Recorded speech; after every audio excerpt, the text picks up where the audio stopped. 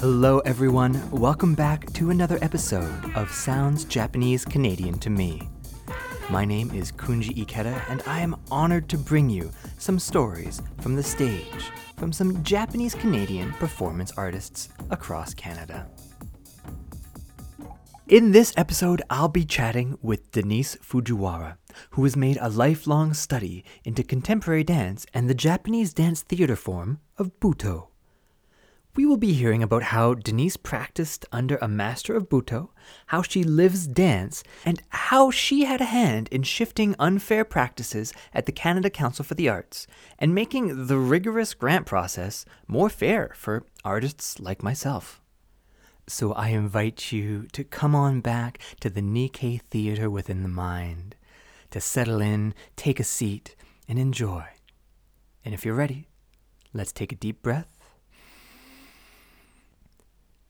And lights up. My name is Denise Hanayo Fujiwara, and these are my stories from the stage. You've arrived at the appointed time, at the appointed address, which strangely appears to be a solid wall. You're curious. It's made of heavy stones and moss, and it has a rough beauty to it. On closer examination, you see that it has cracks in it, and one reveals itself to be just large enough for your body to squeeze through if you adjust your breathing. You pass through this gate and find that you are on a path. The path sparkles from a recent rain shower. You arrive at a small house. A door slides open just as you arrive and as you cross the threshold. A warm glow catches your eye and draws you into a room that seems larger than the house itself. Two figures bow and welcome you with French sweets and Indian teas and bid you to sit and join them in conversation about dance and life. Wow, what a beautiful setting for this conversation. So in this beautiful, impossible, poetic room, Denise Fujiwara, who are you and what do you do? Denise Hanayo Fujiwara. I am Sansei. My grandfather on my Fujiwara side and my great-grandfather and grandfather on my Toyota side settled in Vancouver and Vancouver Island respectively in the early 1900s. My parents met while incarcerated at the internment camp at Slocan. I was born in Toronto and grew up there. I was born 10 years after World War II ended, so being Japanese, or being of Japanese ancestry, was not very popular then. We were the enemy, and people let us know that in subtle and obvious ways. For survival, the unspoken directive for our families was to assimilate into the dominant culture.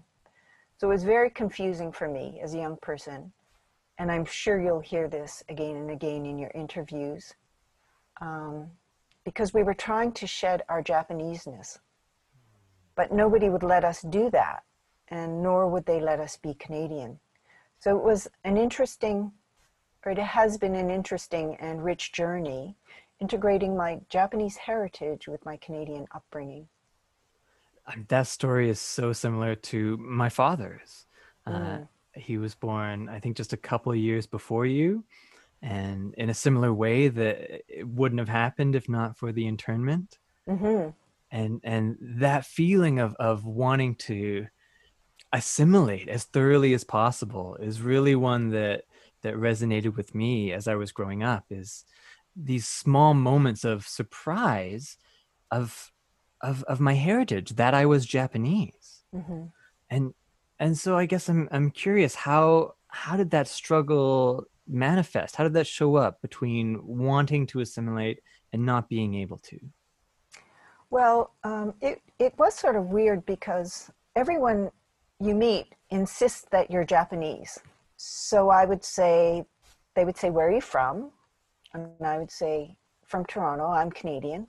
And they would say, "No, no, but where are you from? Where are you really from?"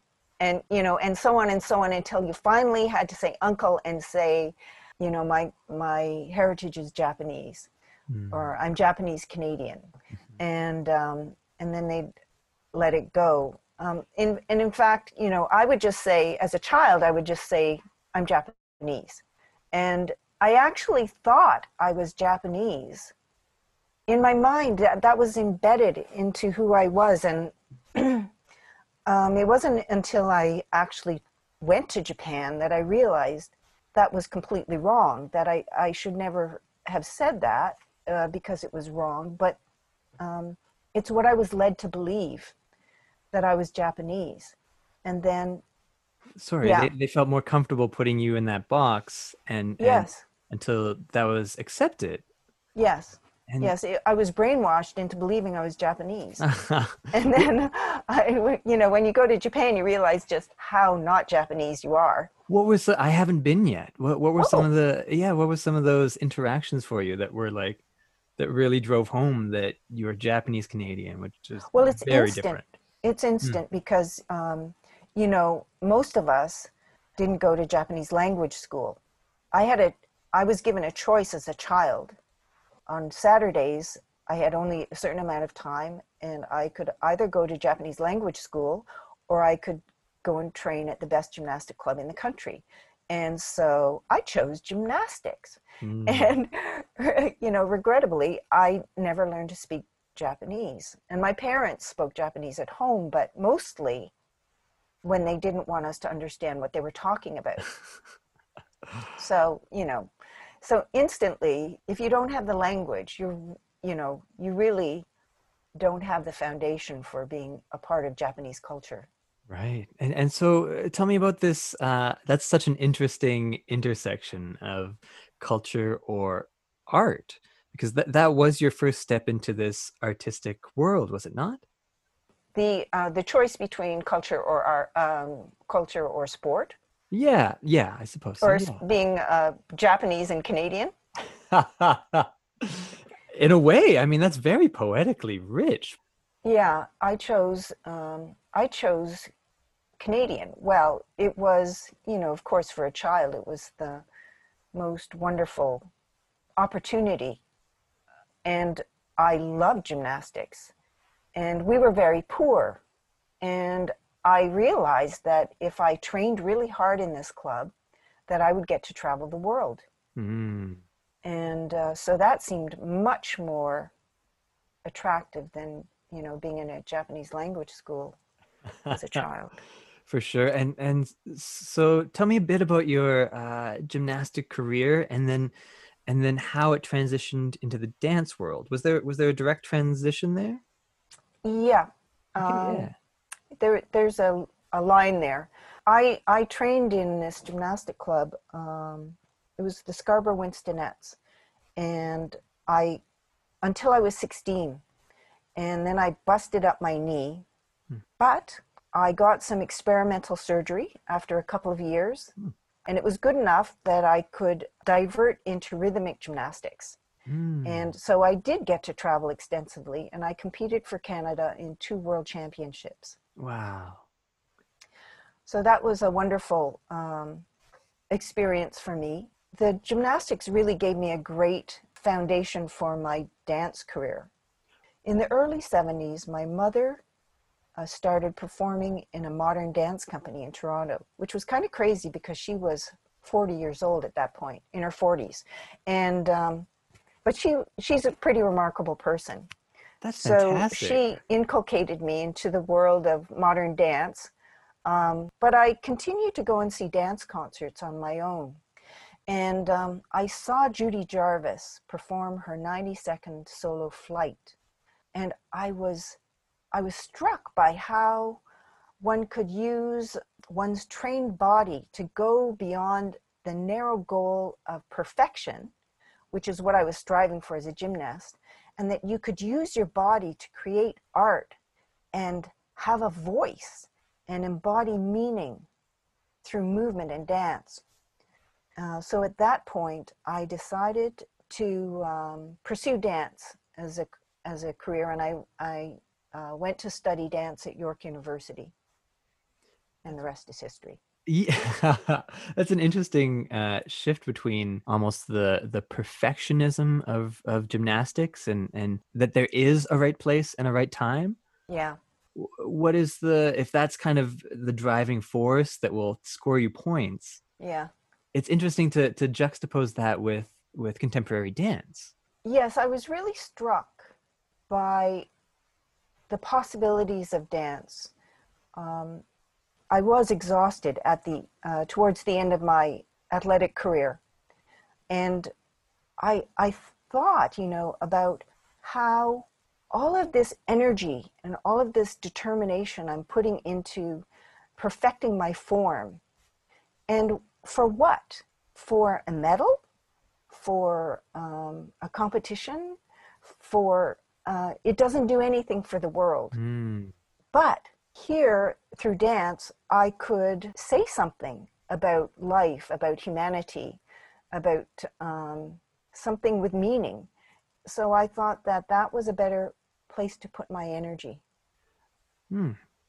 I wonder if is there anything that you've seen in the cultural cross section of being Japanese Canadian, and I suppose the gumption that you might need to pursue a life in the arts. I think that the values of my parents were, we have that kind of Japanese nose to the grindstone, just keep your head down and work really hard. And they taught us that. And when I told them I wanted to be a dancer, my father was a little dismayed, Hmm. but really they let us pursue our dreams. Hmm. Something I kept hearing early on is we needed to work twice as hard to get half as far. And that was a bit less so in my generation growing up in like the 90s. Mm. However, that was definitely kind of the work ethic that was instilled in my dad. And I Mm-hmm. really saw that and felt that. Mm-hmm. That, yeah, put your head down and work. Yeah. And don't expect too much, really.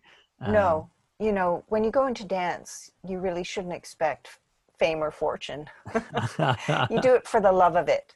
mm, And they let me pursue my love.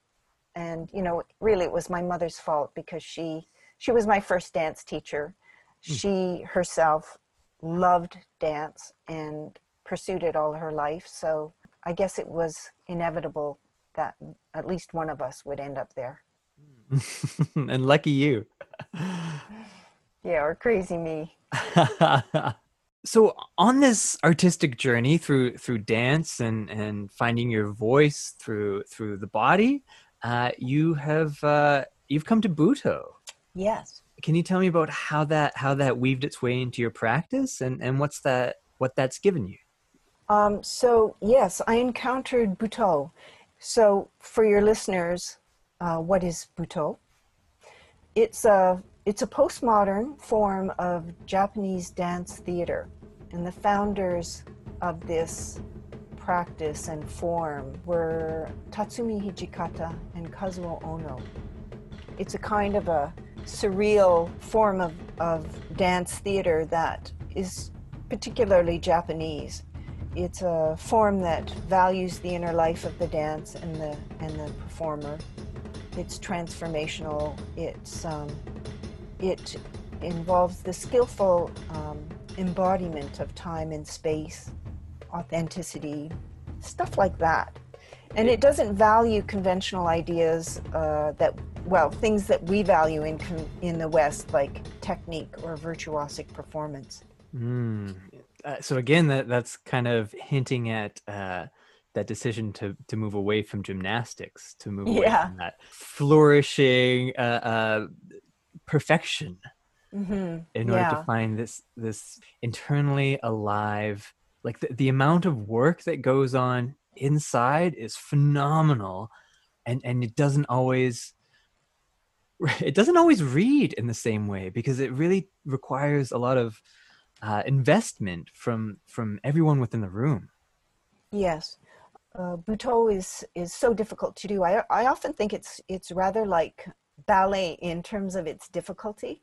You know, with ballet, when you see a ballet concert, you want to see really, really good ballet, because Mhm. pretty good ballet is sort of horrible. And it's the same thing with Butoh. You know, it's very difficult to do it well. Mm. And so if you're lucky enough to see an excellent performer do wonderful choreography, you will see Butoh then. But Mm. it can be invisible. That's so interesting. So I had seen, Butoh in the past, and it intrigued me. But I wasn't really interested in practicing it until I saw a performance by a woman named Natsu Nakajima. She was one of the first women to practice Butoh, and she was a protege of the two founders, both founders, Kazuo Ono and Hijikata. And I found her work just riveting. It was complex and sophisticated, and it was transformative. It was beautifully imagistic, and it was saturated with meaning. Mm. And when I saw that work, I felt like I had found my teacher. So I wrote to her and I asked if I could study with her or if she would teach me a piece of her repertoire, but she wasn't interested and she turned me down. Oh, the So life of an artist. turned down.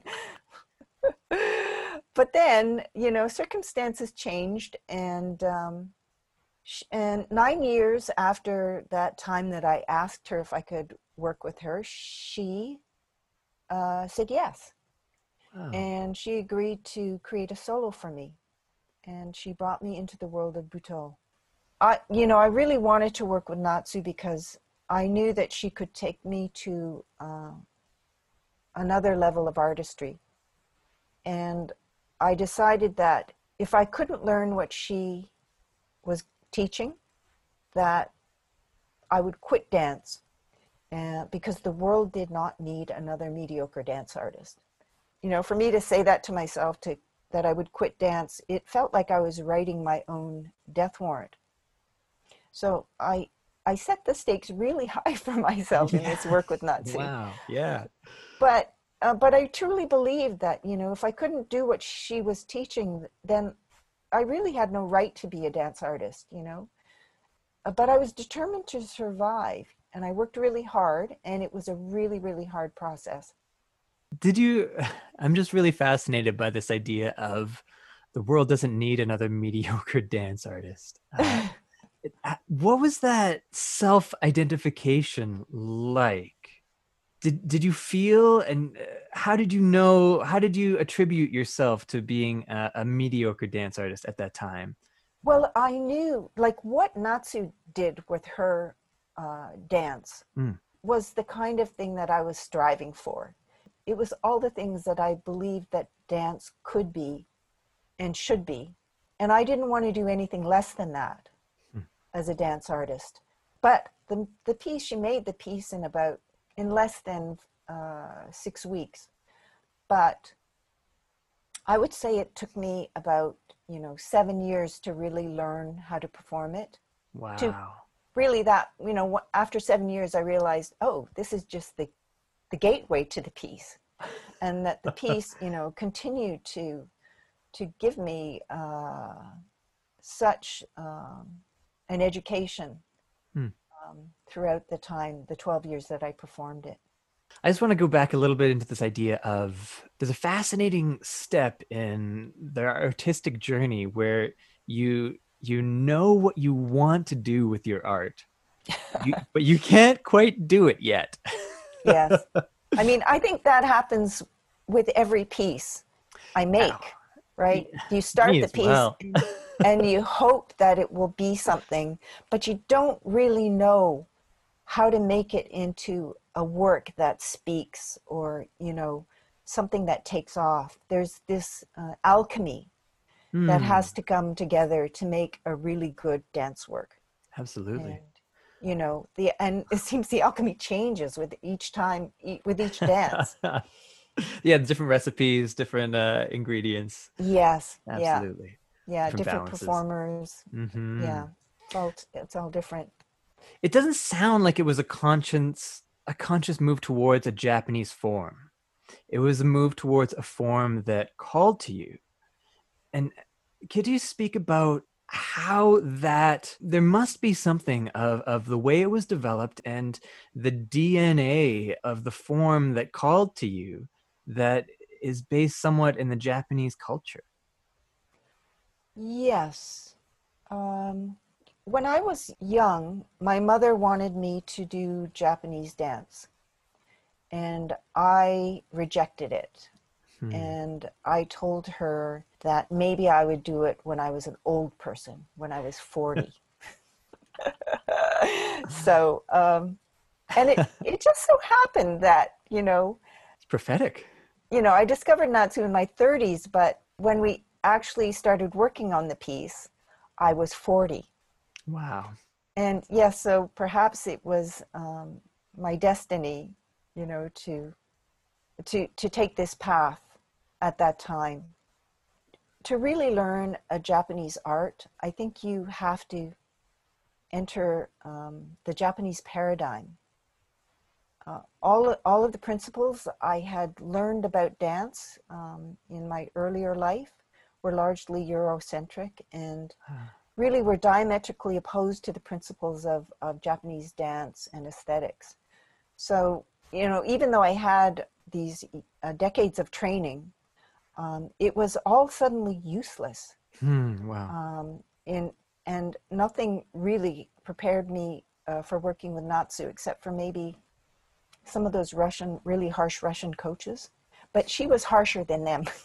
Wow. Oh, wow. Yeah. So it was a pretty harsh education, or maybe I should say a re-education, because in working with her, I was suddenly a beginner again, and I had a huge new learning curve. I find that so healthy to have the permission to be a beginner again. Yes, it was amazingly rejuvenating, Hmm. but it was also at the same time, it almost killed me. It's so so humbling. Yes, it was terribly humbling. Goodness. You spoke about the opposition of the Western culture and the Japanese paradigm. Can you speak a little bit about, I mean, what I might be missing from the Japanese paradigm that you've experienced? You know what? All Japanese arts really are saturated with Zen. Hmm. And so, in a way, you have to understand the principles of Zen, which are just as quizzical and confounding for certainly for a Westerner to understand. My immersion into Butoh was in a way also an immersion into Zen and Zen principles. And, Natsu would give me instructions, but she would not give me any explanations. Hmm. So she would, say, you have to have ma. And, well, what's ma? It's a Japanese term for a particular way of understanding space-time, the relativity of space-time, and the way that one deals with space-time in Butoh and in Japanese theater. Well, I just had an overwhelming sense of where I am in the world. Just hearing that, my kinesthetic sense got a little heightened there. Yes. And so, the literal translation for ma, if you look it up in the dictionary, is it's the space in between. Or if you're a musician, it might be the silence in between. Hmm. Um, but if you're a dancer, it has, every art form manifests that term in a different way. Hmm. But in dance, ma is very sophisticated. When Natsu was speaking about ma, she was speaking about the ability of the performer to expand and contract time space. Hmm. Yeah, I know. So when she gave me that instruction, I was very distressed because I thought, okay, now I'm going to have to get a degree in quantum physics. You need to command the time space. And I really had to just keep working in order to embody it, but how could I embody it if I didn't understand it? Well, eventually I had an experience where things just cracked open, and I had the experience just for a moment, but I recognized that was the experience. Was this in the rehearsal hall? Yes, after she had gone back to Japan and I was rehearsing on my own.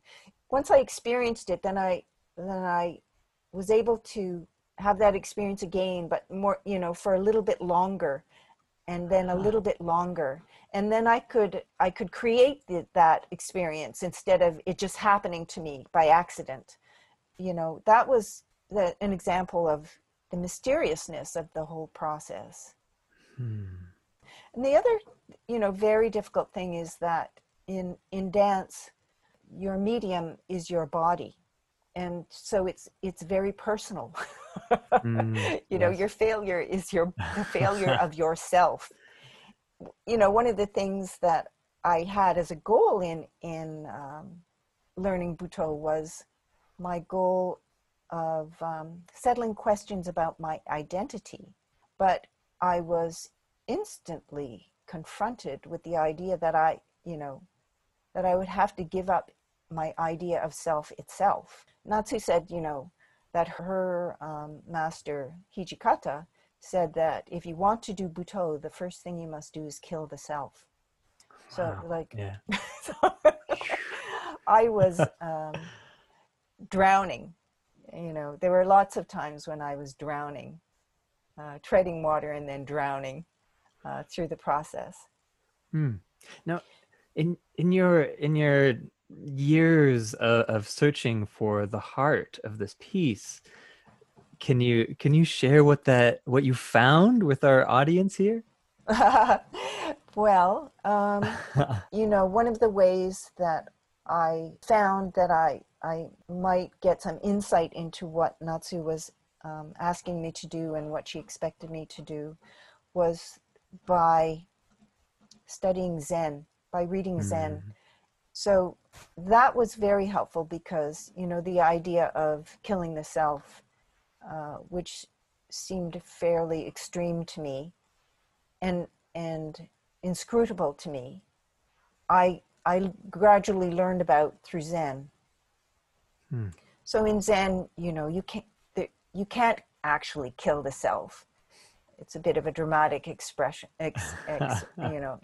expression because, but in Zen they say you can't kill the self because there is no self. So that helped me sort of get my mind around what I was doing, but it was really the hours and hours of practice that enabled me to find my way into the piece. And, I practiced mostly on my own, but I always felt like Natsu was on my shoulder, barking instructions at me and telling me, no, and Wow. try again.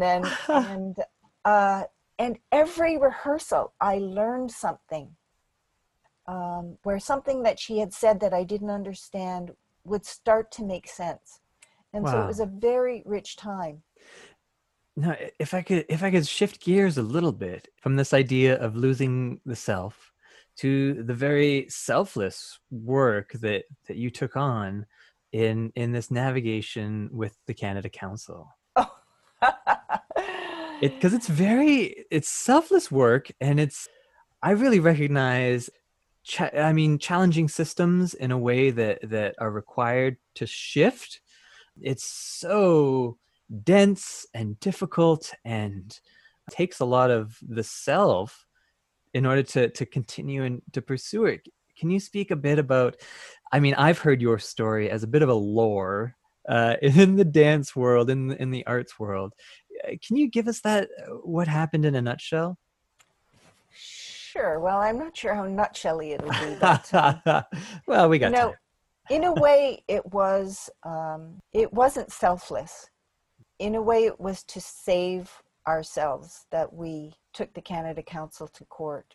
This was a company that a bunch of us formed in the late 70s, and it ran until the late 80s, until the point where the Canada Council cut us off. The company was called Toronto Independent Dance Enterprise, or TIDE, and we had funding for 8 years from the Canada Council previous to this sharp cutoff. It was one of the more traumatic experiences of my life.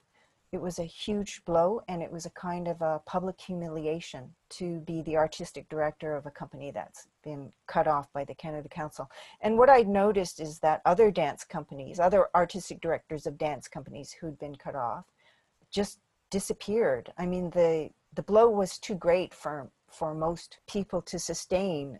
You know, the artistic directors who'd been cut off, they went away and they never came back to dance. They never choreographed again. They never, you know, they didn't start a new company. They just disappeared. And I realized that this cutoff was actually the end of my career, that I was going to be a dead choreographer. I've been warned so many times throughout my career of try not to tie your personal worth to the work that you're doing. Yes. Which is a beautiful theory, but so difficult in our industry.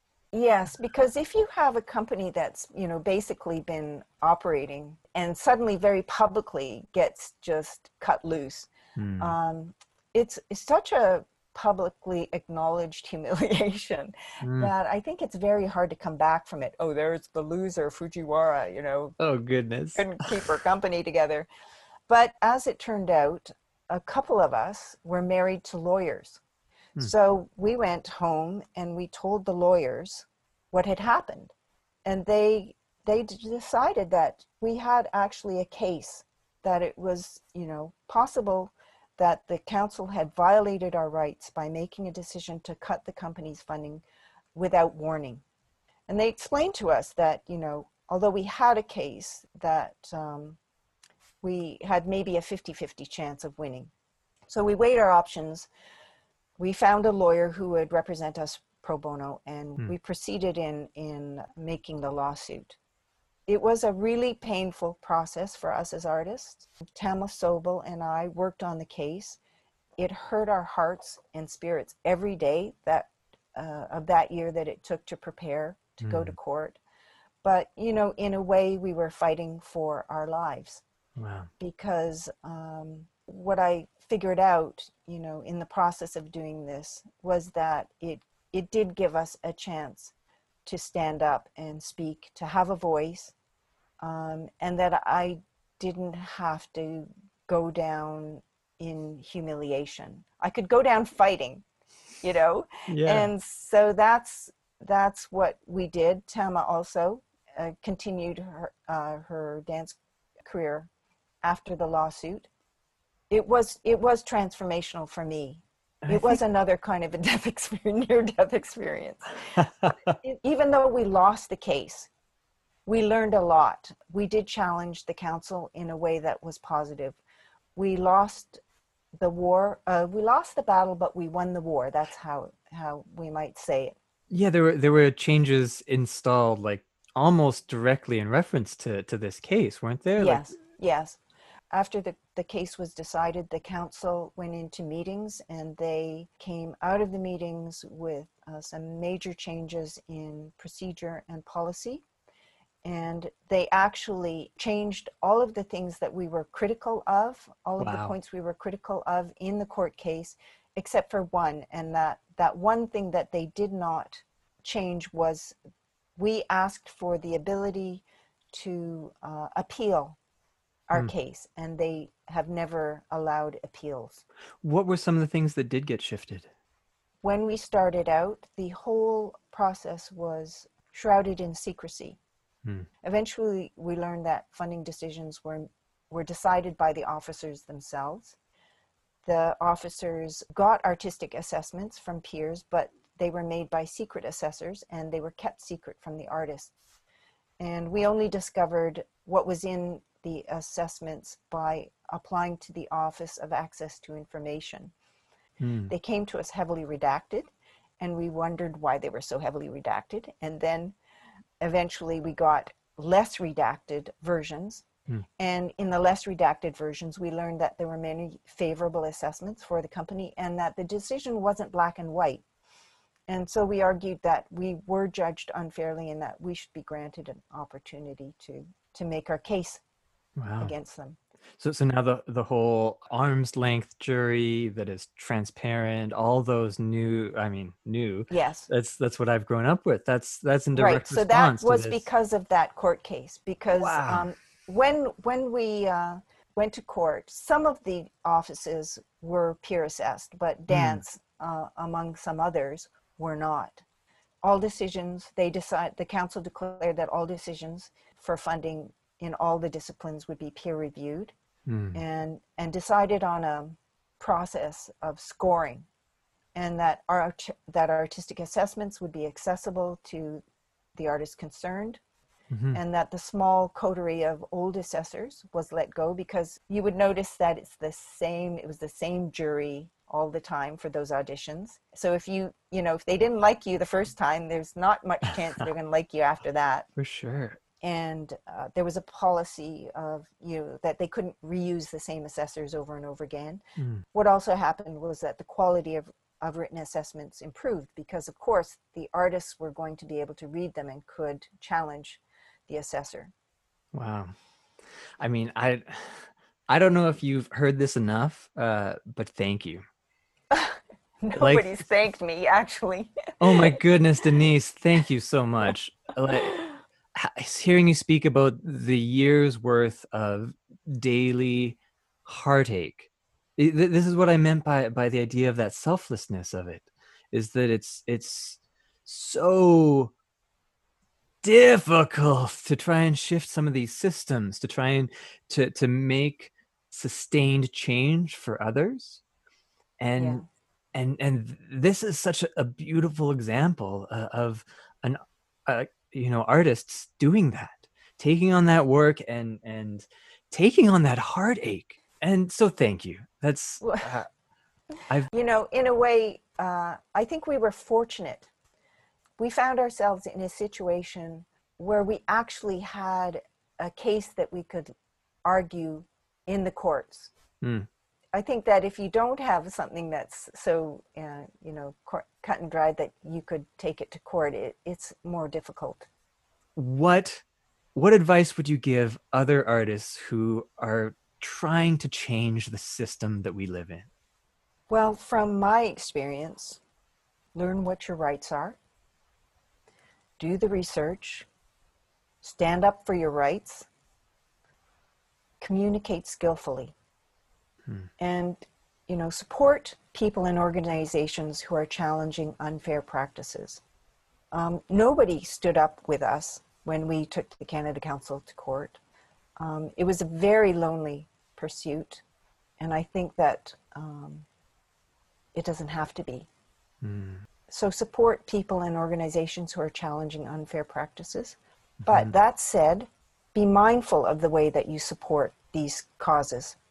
Support them in respectful ways. Do your own research and deal in facts. Hmm. Resist the impulse to generalize. Resist the impulse to blame and shame. And always strive, I'm going to say it again, to communicate skillfully. That's beautiful. Thank you. Uh, as you're pouring out a little bit of wisdom tea for us here, in that same vein, what kind of advice would you give the next generation of artists? That's huge. Um, I would say be discerning. You don't have a lot of time on earth, and even less time if you're a dancer. Dancers' lives can be sort of counted in dog years. Oh Our goodness. lives are very short. So, from my experience, I say look for wise masters. If Mm. you're fortunate, one might take you on. Hmm. They can help you discover gates that you didn't know existed. And I suppose the other thing is that failure can be a gift too. I've had some catastrophes in my life. Now in looking back, I see that the catastrophes have been, in a way, wonderful things for my life. And incredible how like the stakes that have been there within your journey. The idea of quitting if you couldn't get the Buto work. The idea of being shamed and leaving the dance world. All these ideas seem to have such, I mean, beautiful but difficult stakes involved with them. In a way, one of the things I've learned from Butoh is about high stakes. In Butoh, we're always interested in dying. It's a wonderful experience to practice that. It's refreshing. It makes you value life. And in the Zen training, you're taught to consider your death every day. It makes you live better. In a way, these seemed like life and death experiences for me, but they made me live harder. They made Wow, me live more, and so I was very grateful for that. that's beautiful. I really love that. In your multiple deaths, and as you go on living quite hard, is there anything in the artistic world that you got to get to, or things that a younger version of you really wanted to tackle that haven't been? That's a hard one. I really don't know what's next for me, and not knowing is most intimate. That's a Zen koan.